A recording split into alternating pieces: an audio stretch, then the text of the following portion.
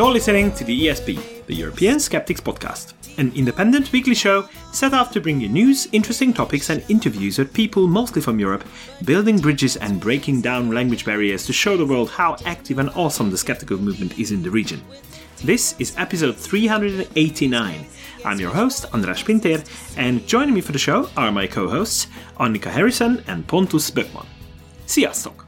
Hello! Hejsan! Finally! Recording! Yay. Finally recording! People don't know what we're going through to get this to happen. Oh my god. Anyway. It was like a maze happening in real life. Scheduling is a bitch. Yeah, right. And then keeping the schedule, that's also difficult. Yeah.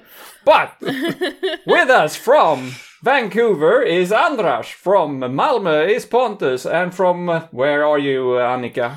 Ziegbo, close to Cologne. Yeah, okay, Cologne. I can get that, Cologne. The other one I haven't practiced on yet. Ay. All right. Yeah. Well, it's getting hectic, but at least I'm at a place where it's not super hot at the moment. What about you guys? It's crazy. I should not complain because it's been a terrible summer for most of Europe. But up here in Sweden, it's been colder than usual, and I'm part of me is very disappointed in that. But what can you do? Well, yeah, here it's rainy, but I'm actually happy for that. Yeah. Because I don't really like the heat. I mean, I like summer, but I don't like to be sunburned. I don't like the heat. It's feeling like walking through butter if it's so hot. I'd much rather have the rain, to be honest. And Luna was also really happy recently. She found her rain hat that I bought for our tour in Australia last year. Oh. So she found it and she was like, yeah, Luna put on rain hat. She was really happy. how is she coping with the heat? She's not too happy, can tell you that. Nah. July was really not the best month for her. Well, July was not really the best month for anyone on planet, Earth. yeah. on planet Earth, I'm afraid. It's really awful. I mean, before this July, 2019 was considered the hottest on record, right? And now it seems to be surpassed by this July. Yeah. What was shocking, and I was reading up on it a little bit, according to some experts, this could easily be the warmest month in the last 120,000 years. Wow. Yeah. All of these records are falling like cards all over the place. It's terrible. Yeah. Well, he needs a pressure cooker if we have this planet, right? Yeah. Yeah, new expressions are coming about, and Antonio Guterres, he's the UN chief, and no one could have said it better. The planet is entering an era of global boiling. Yeah. I think that tells it as it is. But, we may not even live to see this disaster because there are other disasters brewing. I listened to a radio show the other day with Max Tegmark. Have you heard of him? Max Tegmark? No, he's fairly famous. He's a Swedish-American scientist. He's a cosmologist, machine learning researcher at MIT. And maybe it's because he's half Swedish, I hear about him more than you do. But he's quite well known internationally. And there's this radio show in Sweden every summer that is quite popular. Each day for a couple of months, a different celebrity gets about an hour to talk about whatever they want to talk about and play the music that they like, etc. So Max Tegmark did that the other day, and only after, I think it was less than a minute into the program, he concluded that according to him, AI is going to be the end of mankind and finish us off by the end of his own lifespan. And he's about my age, so it'll be here any week now. And okay. So according to him, we're doomed, and we'll see. So maybe global warming or global crisis or global boiling isn't the end of us. Very cheerful. We might as well just stop worrying about that then. It's really cool. Yeah. No, we have to really get this show out very quickly now before it's too late. So. Yeah. Because we're all fucked. Yeah. Oh man. Okay. Let's have fun with this episode, right? Woohoo! Yeah, I think we have to make it clear to everyone that the reason why we are talking about this is not because we want to depress anyone.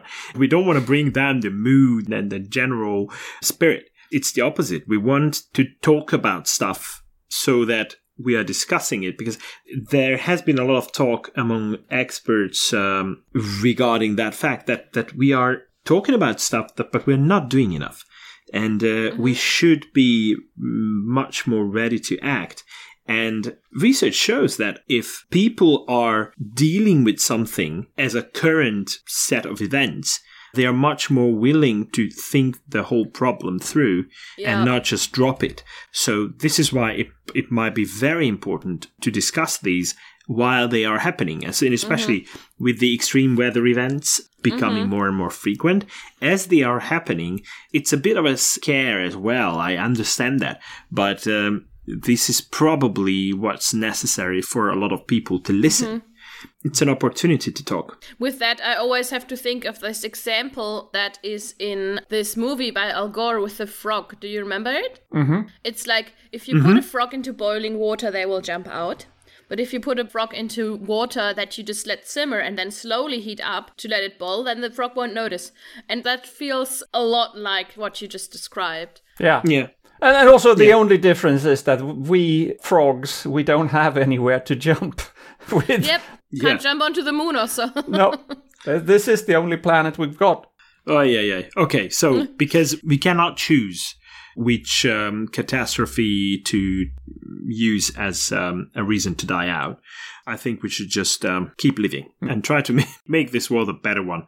So this is why we're trying to do our part by providing a platform for the discussions that we are currently engaging in as well. So, but we have a show to produce, right? This is what we set out to do. And as the first part of that, we usually talk about something that happened this week in skeptical history. This week, I'd like to mention someone whose birthday is celebrated this Sunday. And it was Sir Alexander Fleming, who was born on the 6th of August, 1881. And he was a Scottish physician and microbiologist, and everyone links his name to the discovery of penicillin. It was an interesting piece of research that he did. He was looking for a cure to deal with certain bacterial infections and how to fight bacterial infections. And he came across two things. One of them is what we call lysozyme. That is basically an antimicrobial agent that is found in certain bodily fluids. For example, in tears, in saliva, in things like that. Well, he came across that by accident on a petri dish where he was doing some research on certain bacteria. And then basically the same thing happened with him while he was just putting aside a couple of sets of petri dish loaded with bacteria. And one of them was contaminated with a fungus. And he found that the bacterial discs that were closer or touching the part where the fungus was present, they couldn't grow. Famously, reportedly, he said when that happened that, that's funny. And we often use that to describe how scientific discoveries are usually made. So this is why I really like that moment in science history. Well, he has been very highly acclaimed. He died in 1955, but beforehand, he got the Nobel Prize in Physiology or Medicine with Howard Florey and Ernst Boris Chain. And he came across that kind of discovery, but he was not the one who did the part where it was purified and isolated for use in, for example, humans, but that it could be used to treat actual bacterial infections, got him the Nobel Prize. Well, we have to add that it's only gram-positive bacteria that it could be used for. And I'd like to mention another thing, since this is This Week in Skeptical History. There are certain myths circulating connected to Fleming as well. Obviously, his legacy is amazing. He got knighted as well, so this is why we talk about him as Sir Alexander Fleming. But there is something that is called the Fleming myth. And the Fleming myth is a very interesting story regarding an alleged connection to Sir Winston Churchill. Mm-hmm. According to legend, Churchill was almost killed by an accident, and Fleming's father helped the young Churchill. And Churchill's father, in return, helped with the financing of the education of the young Alexander Fleming. Basically, it was like, yeah, you saved my son, I'm going to help your son get the same education that my son gets. And then, obviously, he got all that education. He became a very good researcher, very smart person who ended up discovering penicillin. And the second part of that legend is that during the Second World War, when Churchill fell ill with a bacterial infection, he was treated with Fleming's discovery and penicillin, and that way Fleming saved the life of the young Churchill. By then it was not young Churchill, but the old Churchill's son. So it was like a almost fable-like story of how the good deeds came back to the same person. The problem with that is that it's not only fable-like, but it is basically a fable. So there is no truth to it whatsoever. And it's been debunked several times, on many occasions, but it still lives on. And Fleming was quite aware of that, and he was quite open about that. Yeah, so Alexander Fleming, I do think that he deserves to be very highly acclaimed for his discoveries. But the myth about how he is allegedly connected to Winston Churchill should not be propagated. All right. But we commemorate him on his birthday, which is the 6th of August. Happy birthday! Happy birthday. Yeah. And I don't know how to link that to the birthday of Alexander Fleming, but anyhow, I would like to know if there is something that Pontus pokes the Pope about. Yes, I will, of course, poke the Pope. Okay. This week is WYD, World Youth Day.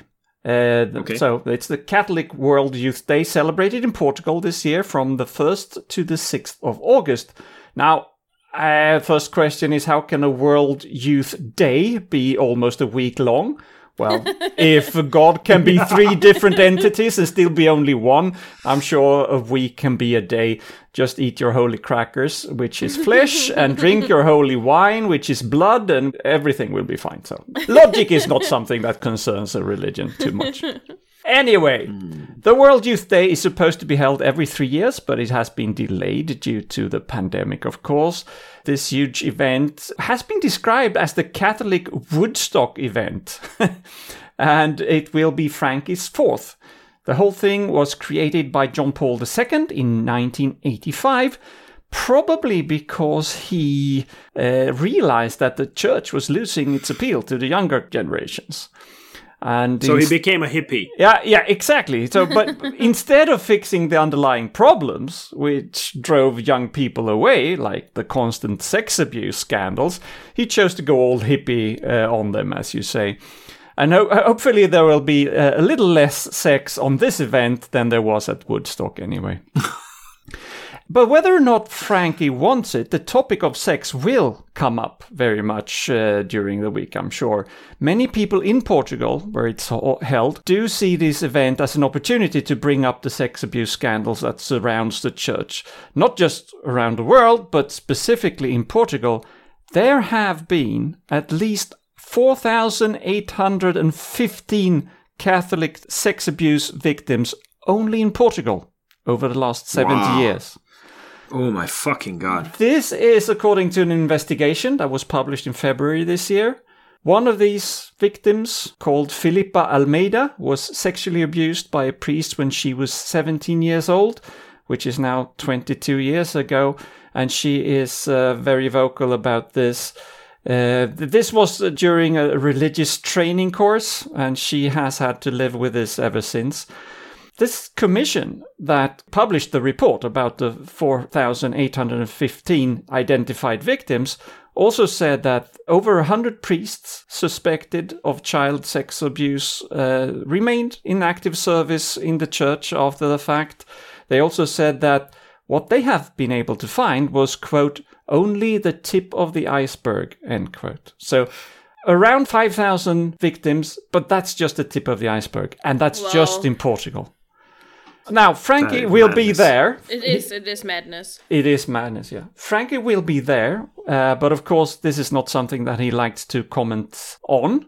And if we would have to press him to say something, I'm sure he would say that he feels, quote, very sad about the whole thing, because that's his usual reaction when he has to say something about it.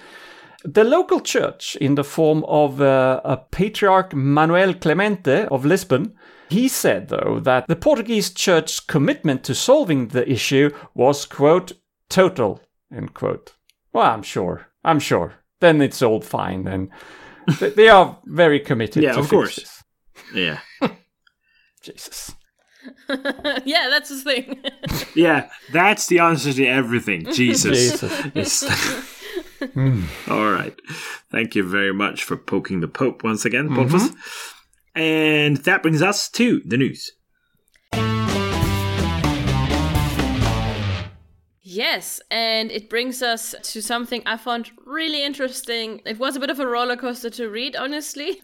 Because apparently there's a video out where a German family they're playing in their living room, and then people come in, like security officers appear at the door and confiscate everything that is of worth, including the mother's earrings or the little son's piggy bank. Then they hang up a portrait of Zelensky in the living room on the wall, and then they steal the little boy's leopard, which is a stuffed toy, of course. Yeah, so that was the video, and now you can imagine this little record scratching sound, like that wasn't a real video. What happened was that this video was found on a Telegram channel and claimed to have been from Alternative für Deutschland, AfD, or Alternative for Germany. The video itself doesn't mention AfD, and people used facial recognition software and identified Russian actors in this video as the Germans. So the accent wasn't telling enough? Like, I've never heard a Russian person speak German before, but I'm pretty sure that when they do, it could be heard. Yeah. I mean, you should still, you could, of course, still get people in that don't have an accent. Oh, yeah, it could be. I mean, your government, I don't want to say it's the Russian government, of course, but if you have the power to produce such a video, you also have the power to just pay people who don't have an accent to voice that, and you don't even notice. But they did find actors, and they found, for example, who played the security officer. They found who played the father. They found who played the mother. It's just a striking coincidence that all of the people in the video are Russian. Yeah. Isn't it? Right. You can also find other ideas here. For example, that they take even the stuffed toy leopard away is a reference to the leopard battle tanks that Germany has sent to Ukraine. Mm-hmm. Yes. So, of course, it's pretty funny. Or not, it's not. I don't want to say it's funny, but it's absurd to watch this as a German. For something like Heil Zelensky, put him on the wall. We don't even do that with our Bundeskanzler, let alone Zelensky. Just know that stay skeptical with videos coming out that make outrageous claims like that. I just want to say always stay skeptical in that regard. Yeah, right. No, it plays into the whole narrative of Russia trying to portray Ukraine as a Nazi country. Mm-hmm. Yeah, exactly. Mm-hmm. That fits horribly well, of course, then. Yeah. So we have more misinformation or international complications, I should say. And I have good. Good. So we have to comment again on the burning of the Quran that is happening in Sweden, or has happened a couple of times. There's also been similar demonstrations in Denmark. I don't know if they actually burnt it, but they stamped on it and they stepped on it and they did things. And we have, of course, mentioned the Danish-Swedish citizen called Rasmus Paludan before, who has burnt the Quran more than once in the last year. And now the question is, how do you handle these things when it creates riots and international incidents and trouble? And trouble is, putting it mildly, I think there are casualties. People are getting killed or at least injured. The Danish Foreign Ministry has said now that it wants to explore intervening in some protests where, quote, other countries, cultures and religions are being insulted and where this could have significant negative consequences for Denmark, end quote. And that includes security concerns, of course. Swedish Prime Minister Ulf Kristersson has said that a similar process is underway in Sweden, and he's confirmed that he's in close contact with the Danish government. In June, for instance, an Iraqi Christian refugee living in Sweden burned a copy of the Quran outside Stockholm's central mosque. And there are many examples of similar things. But that's interesting because that's an Iraqi, it's not a Swedish person doing this. And it's clear that a lot of this is being stirred or at least encouraged by other parties, especially, Russia again, I think. Because they don't want Sweden to enter NATO, so they want to blow up these differences and cultural differences. It's going on. And of course, the Sweden Democrats, the Swedish party that I love to not like at all, they are enjoying this immensely. There is a guy called Richard Jomshof. He's a top Sweden Democrat. He's up in the party leadership, what do you call that? Just aside, he has a hairdo just like Adolf Hitler. It is not just me saying this. It's never a good sign. Never good. If someone copies Adolf Hitler, it's not a good sign. No, if you take a picture of this guy and you just pencil in a little mustache, he looks like the Führer. And it's crazy that somebody like that is up there. And as I said before, the right-wing minority government in Sweden that got into power last year, they couldn't get there without the support of Sweden Democrats. And part of that negotiations or whatever was that this Richard Jomshof guy, he got the position as head of the Committee of Justice.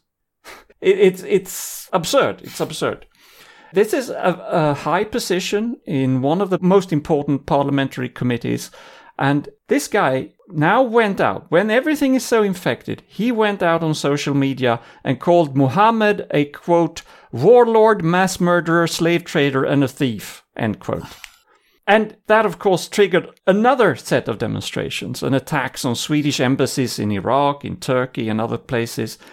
And yesterday, an employee at the Turkish consulate in Izmir was shot and wounded. Although it's a bit uncertain what triggered that, if that was part of this or it was something else. As far as I can tell, the employee did not die, but was severely wounded by a gunshot in the consulate. Mm-hmm.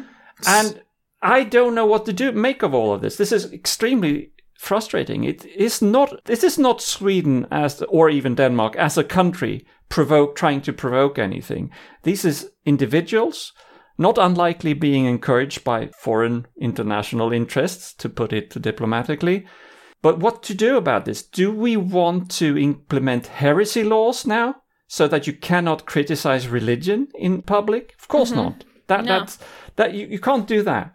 You cannot set anything on fire in public. Well, there are ways. Could be. Maybe that has been suggested, so that all burning of books in public as a form of demonstration, regardless if it is a religious book or not, that could be made illegal.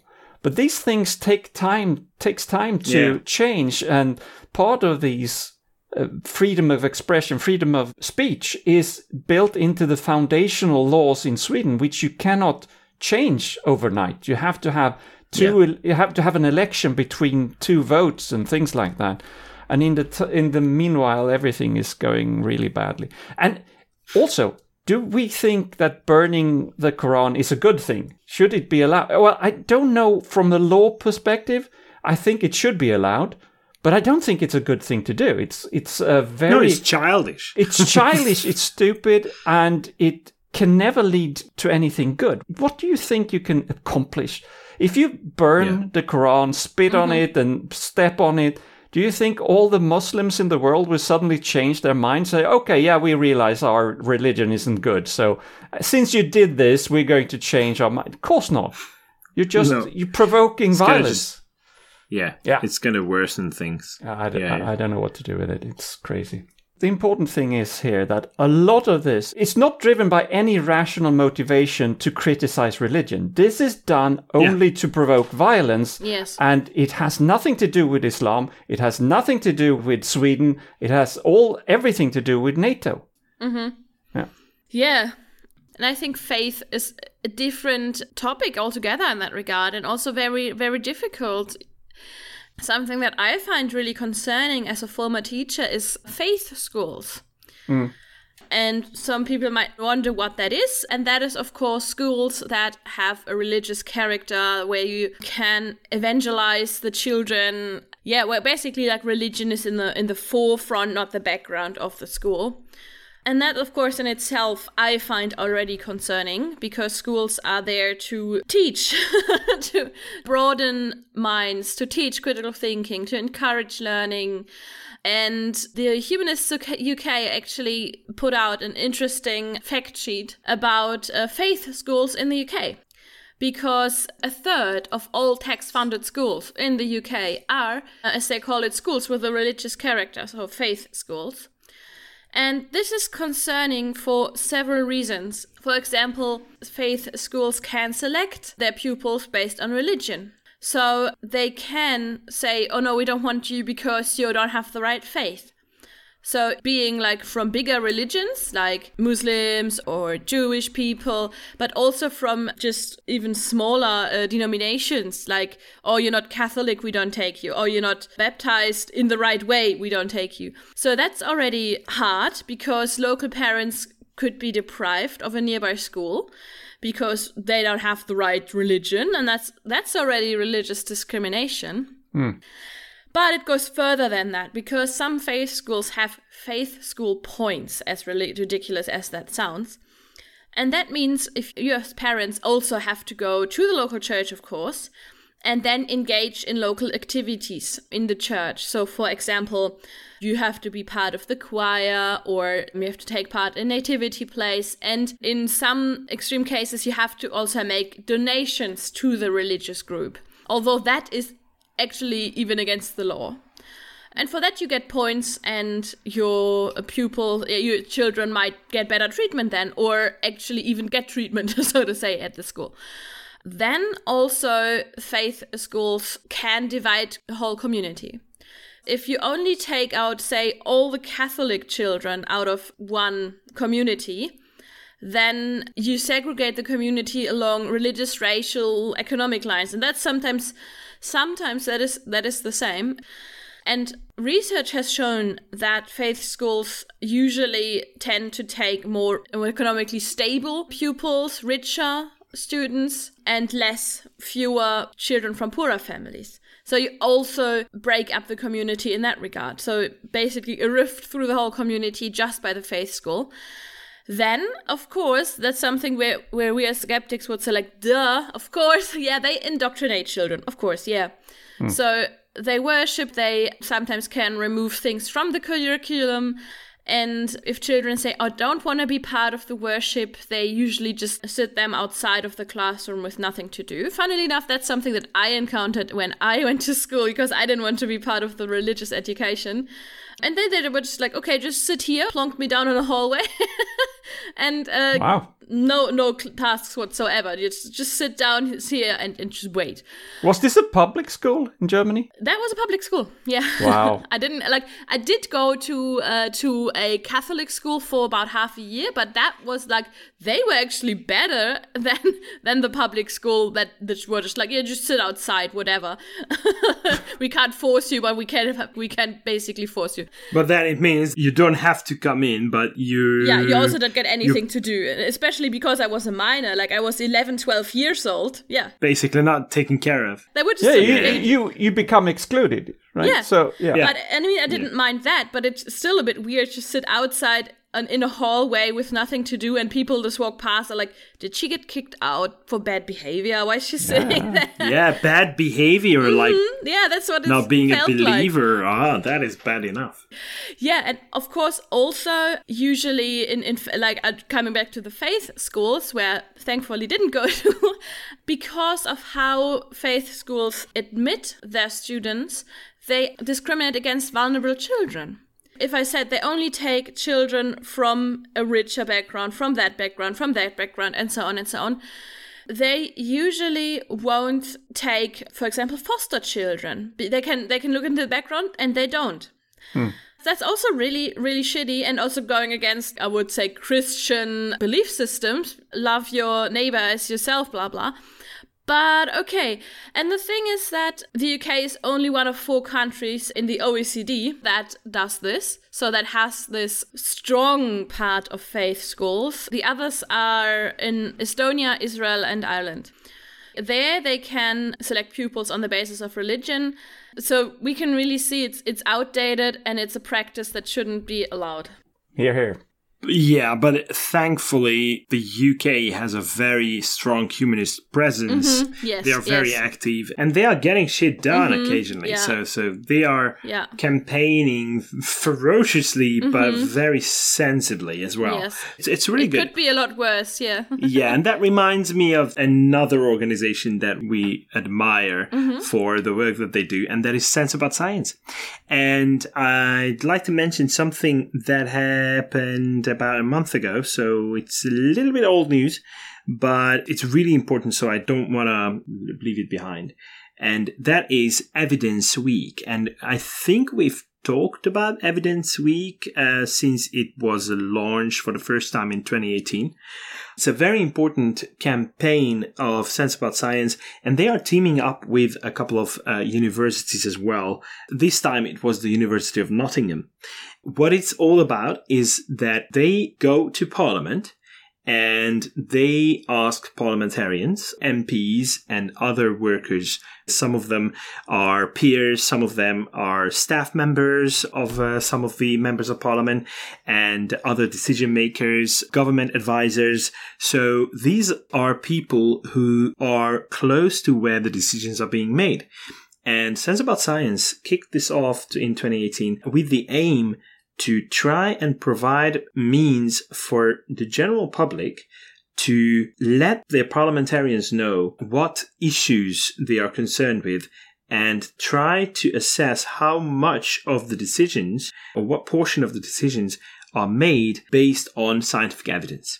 And now, this time, it was quite a good turnout. There were about 160 parliamentarians that really showed their commitment to this project and discussions regarding how evidence-informed decision-making is the best way to do it. And people could submit questions.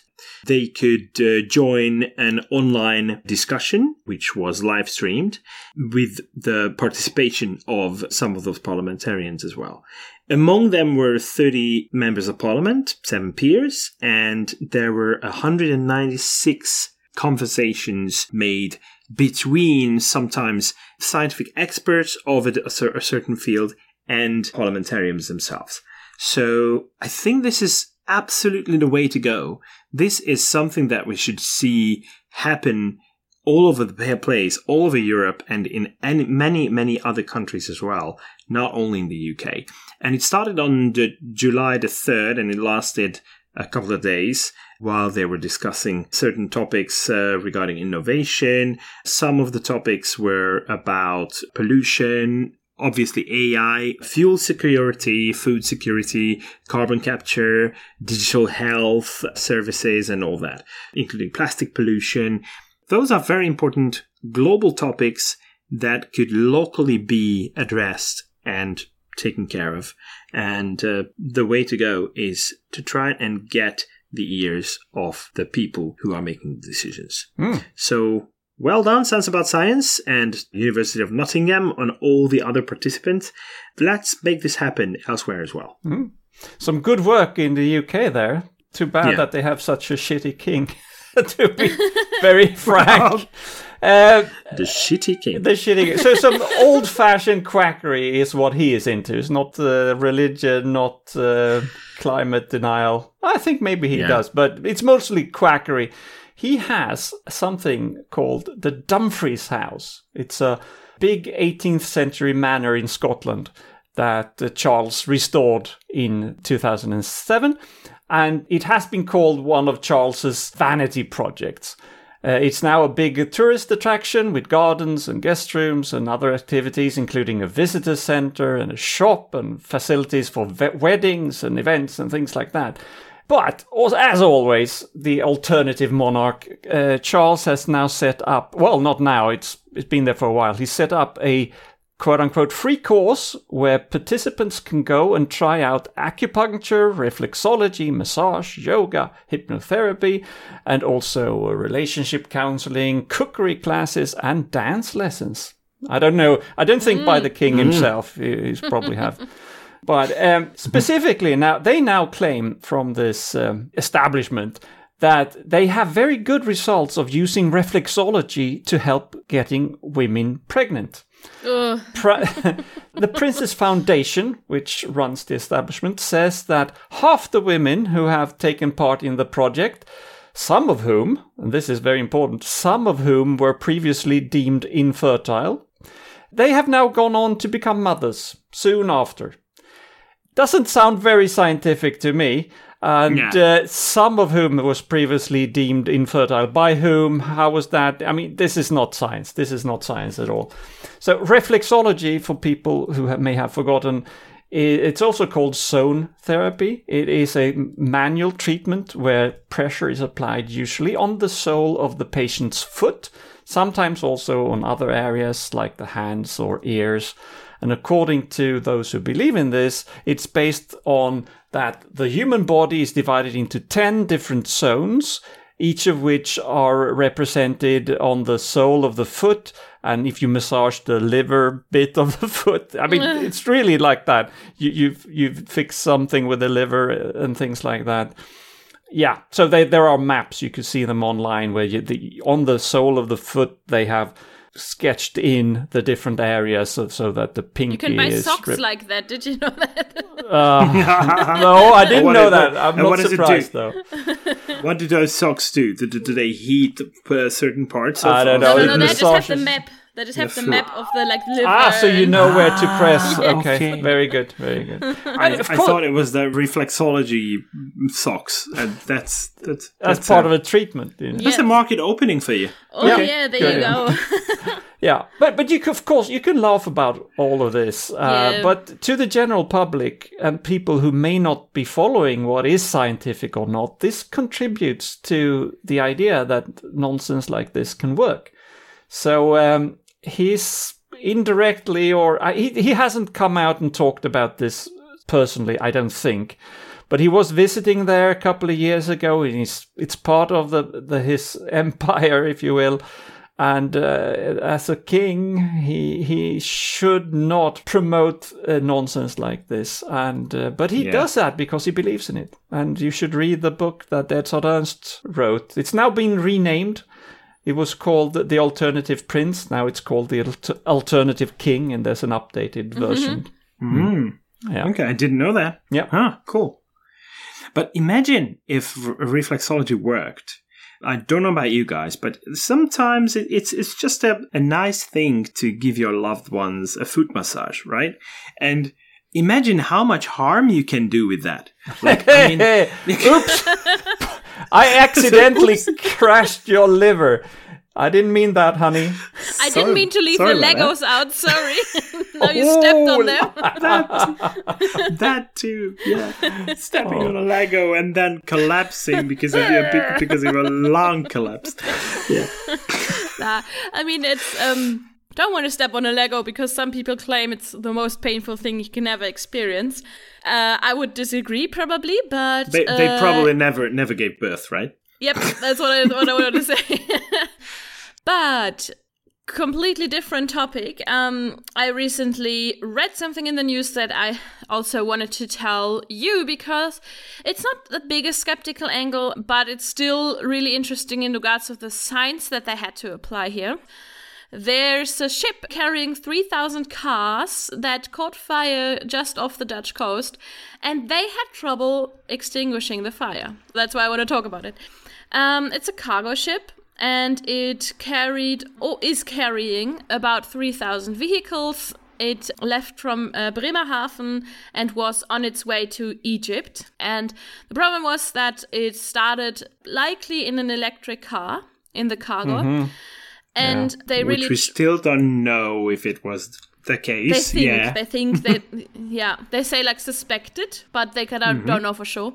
It's a good chance, they say. A good chance that the fire started with electric cars. There were 25 of that on board, but they're not entirely sure. There's still an investigation running.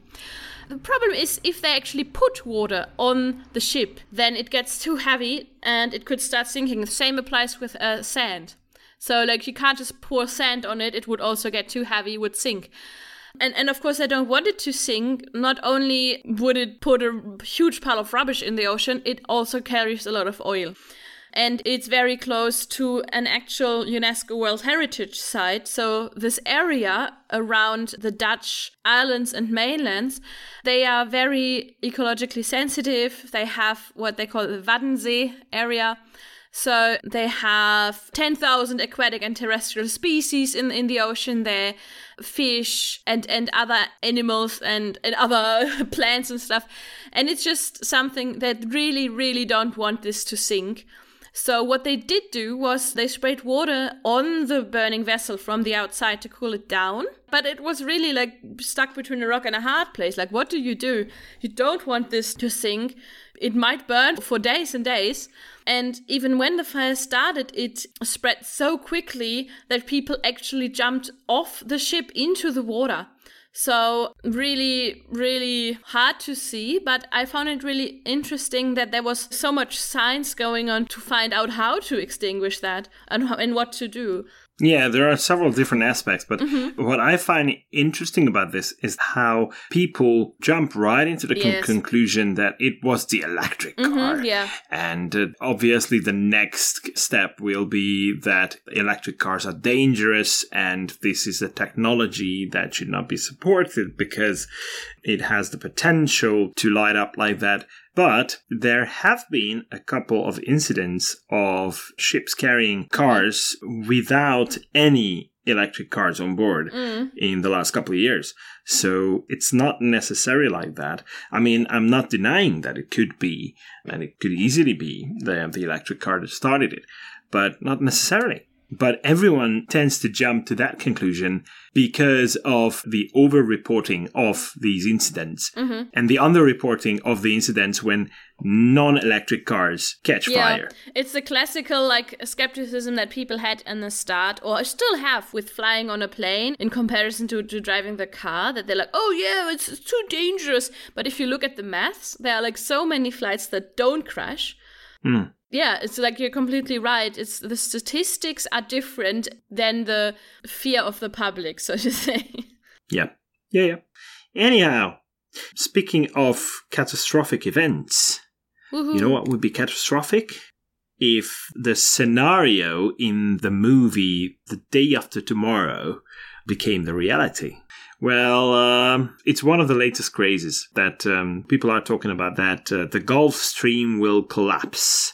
Well, we don't know. We don't know that. And calling it the Gulf Stream is an oversimplification of the matter anyway. In expert circles, it's being referred to as the Atlantic Meridional Overturning Circulations, or AMOC, because it's like a conveyor belt. So it starts in the tropical areas in the eastern part of the American continent, and it goes upwards towards the north, and then as it redistributes heat from the tropical areas, it basically heats up Northern Europe, and then as that heat exchange happens, it turns back, it goes all the way back down to the lower parts of the ocean as a cool ocean current.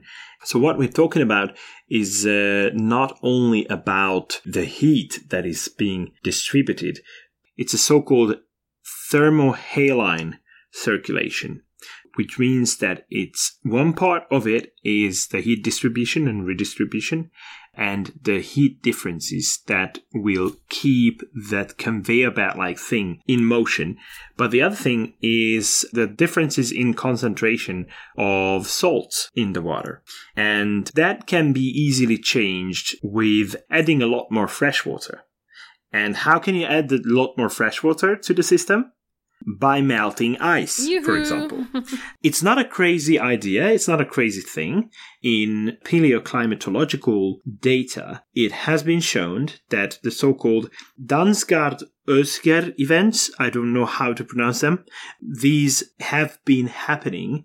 And during the last glacial period, the rapid climate fluctuations happened 25 times. And we're talking about average temperatures being dropped by as much as 10-15 degrees in a couple of decades. And that could be shown in climatological data. So it's not a crazy idea. It's not a crazy thing to say. The crazy thing about that is that what happened in the movie The Day After Tomorrow is not gonna happen as it happened in there.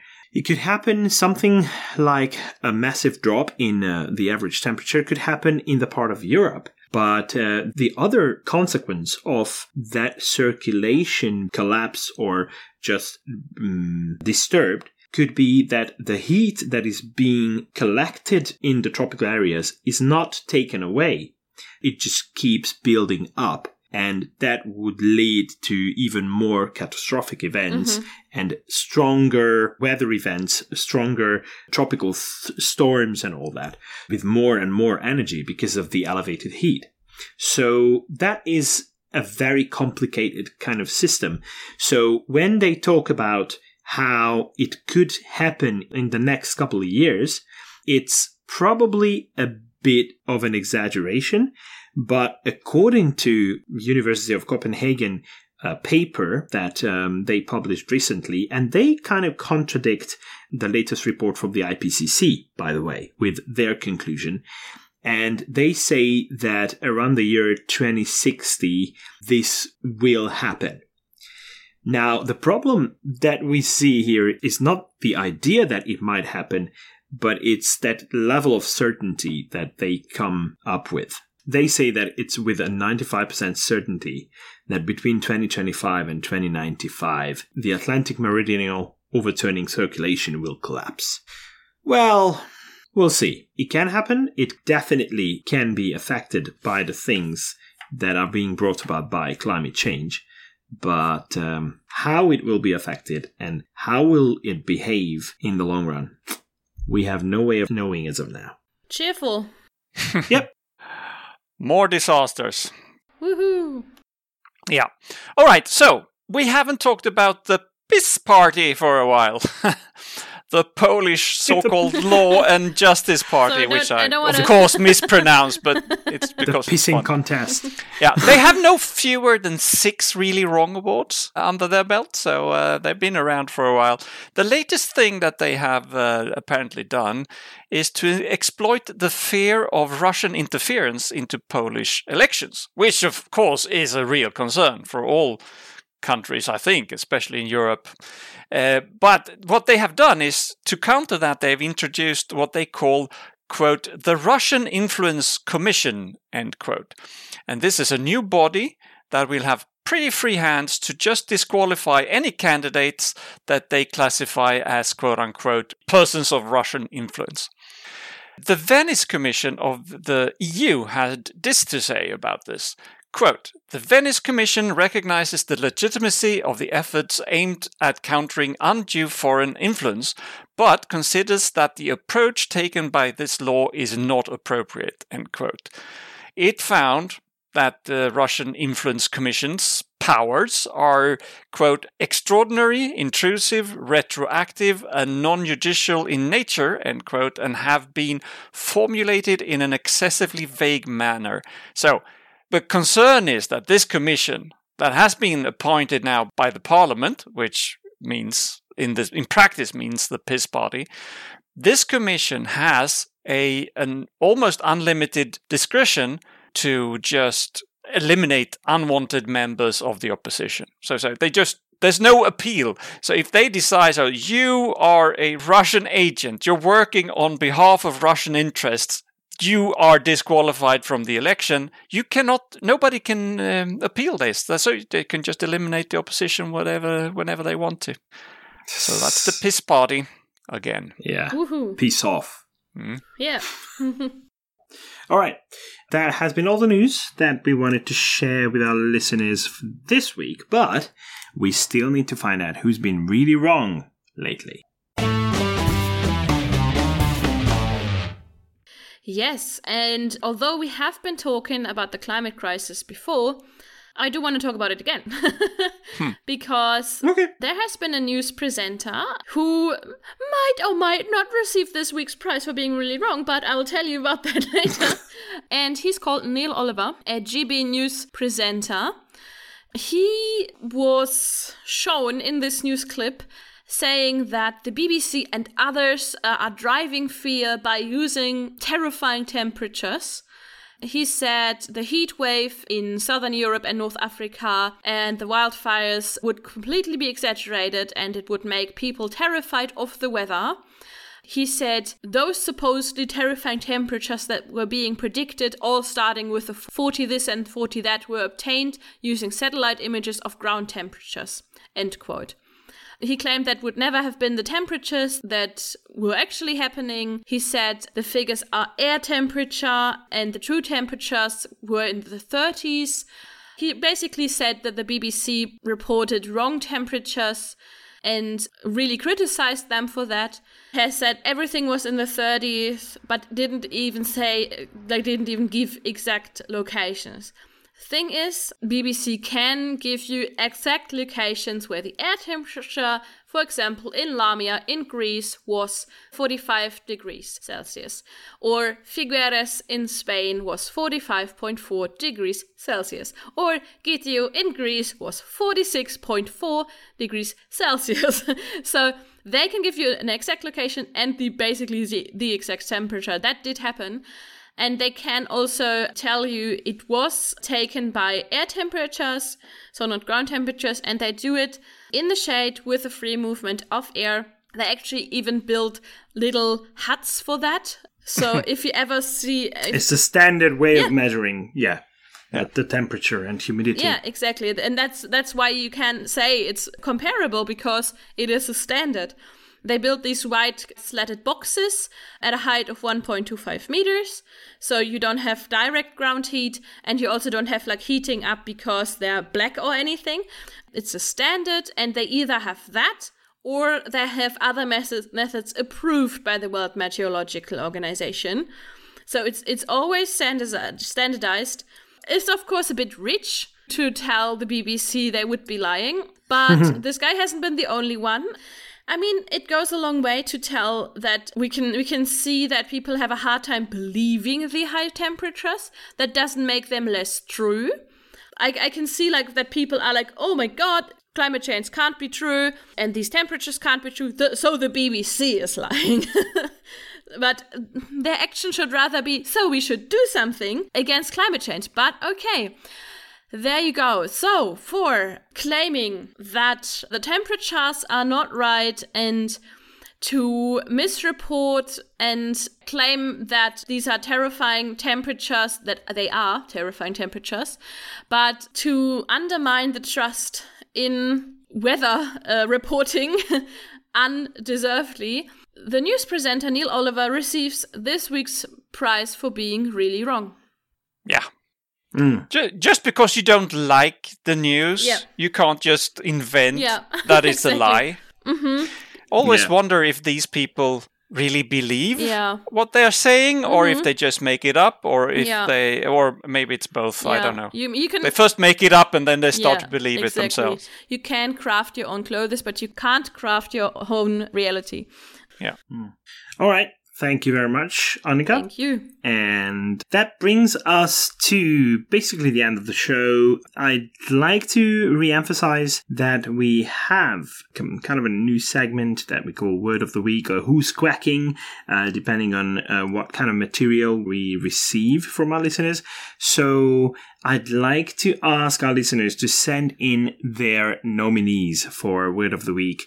That means some kind of word or expression that is used in your own language in a skeptical context, like to describe something that is relevant to skeptics. The other thing is the Who's Quacking part, when we would like to hear about people who are spreading nonsense in your country. If you can send us recordings, preferably with English subtitles or some kind of translation or transcript of what they say, that's even better. So we would like to share it with our listeners from all over the world. Yeah, please do that. And while you do that, I'd like to say something else. Starting on Sunday, the 6th of August, I'll be starting my tour through the Baltic states. Starting in Vilnius, then Klaipėda, Riga, then Tartu, and finishing in Tallinn. So if someone listening to this would like to meet up at any of those places, please get in touch, either on info@theesp.eu or andras@theesp.eu. I would be more than happy to get in touch with skeptics from the Baltic states. Awesome. But that really brings us to the end of the show, where we need a quote to finish on. Yes, and this week's quote is by someone we won't see at QED, which I'm really sad about. Organizing committee recently published that Jason Arday and Mick West won't be able to make it to QED, which makes me really sad, but I still wanted to give him a quote in our show. Oh, and I was so looking forward to hearing Mick West as well. Yes. But for those who don't know Jason Arday, he is a British writer and fundraiser. And he also works in sociology, and he is best known for his research on race and racism. He was born in 1985, and he began an appointment as a professor of sociology of education at the University of Cambridge, and thus became the youngest black person ever appointed to a professorship at Cambridge. So really fascinating, really awesome person. I would have loved to meet him at QED, but now I will just give you the quote. And I think he's saying education, but I think it would also completely work if you take education out of the sentence and put skepticism in, or science. But yeah, the quote is, "If we want to make education more inclusive, the best tools we have are solidarity, understanding, and love." End quote. Yeah, that's nice. Nice sentiment. Yeah, I think it's something that we as skeptics should strive to do, because, I think the understanding part is something that, for example, Marsh is doing really well, and I think we can only strive to do better in that regard, to be a bit kinder to people that just don't know. And we shouldn't ridicule people. We should, except for those that deserve it. But I think with ridiculing people, you don't win everyone over to the scientific skeptical side. No, you never will win everyone over. Exactly. It's just a little bit of kindness goes a long way. Exactly that. And that's exactly what Jason Arday basically said there. Yeah. All right. Thank you very much. Thank you. And I'd like to thank both of you, Annika and Pontus. Thanks a lot. Thank you. Many, many thanks to our listeners as well for tuning in. Please keep doing so. And until next week, goodbye. Tschüss. Hej då. Mislat.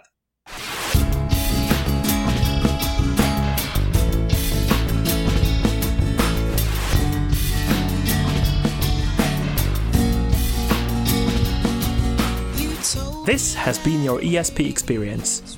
The show is produced and recorded by TheESP.eu. Join us again next time, but until then, please send your feedback, comments, or death threats to info@theesp.eu. We would also love to hear your ideas and suggestions regarding future episodes, as well as news from your country of residence that might interest others across the continent. If you have a local event or organization to promote, please don't hesitate to let us know, as we are more than happy to help. All music in the program was written and performed by Keisha J. Gray and George Schwab and is used with their permission. Please check out our webpage at www.theesp.eu, follow us on Twitter at espodcast_EU, and like us on Facebook. I don't know how you can believe.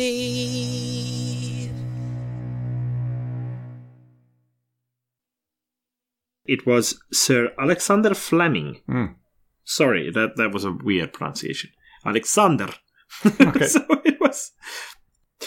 And it was Sir.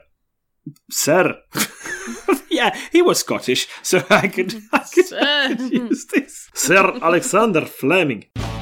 So a British Sociopath. No, sociologist. Sociopath. Sorry. No, he's a British he's a British Okay. She was really happy. Was that what she actually said? Yeah. Lovely. Is she speaking more German than English, or the other way around? She's speaking a bit more German because she's like just getting more German with me and with her whole environment, basically. Yeah. But because Scotty and I talk English with each other, and Scotty talks English with her, and if we put on the occasional Bluey or Peppa Pig, then we put it on in English. Oh, okay. So she's pretty on par with both languages, I would say, but a bit more German. Yeah. Is she quite ready to switch between the two? Oh yeah. She recently translated something without even like realizing, like a song, a nursery rhyme that she knew from English, and she just translated it into German without knowing that she translated it. It was really funny. What a talent! Amazing. What a talent! Yeah. Amazing. And what a kid! Like she's just cool.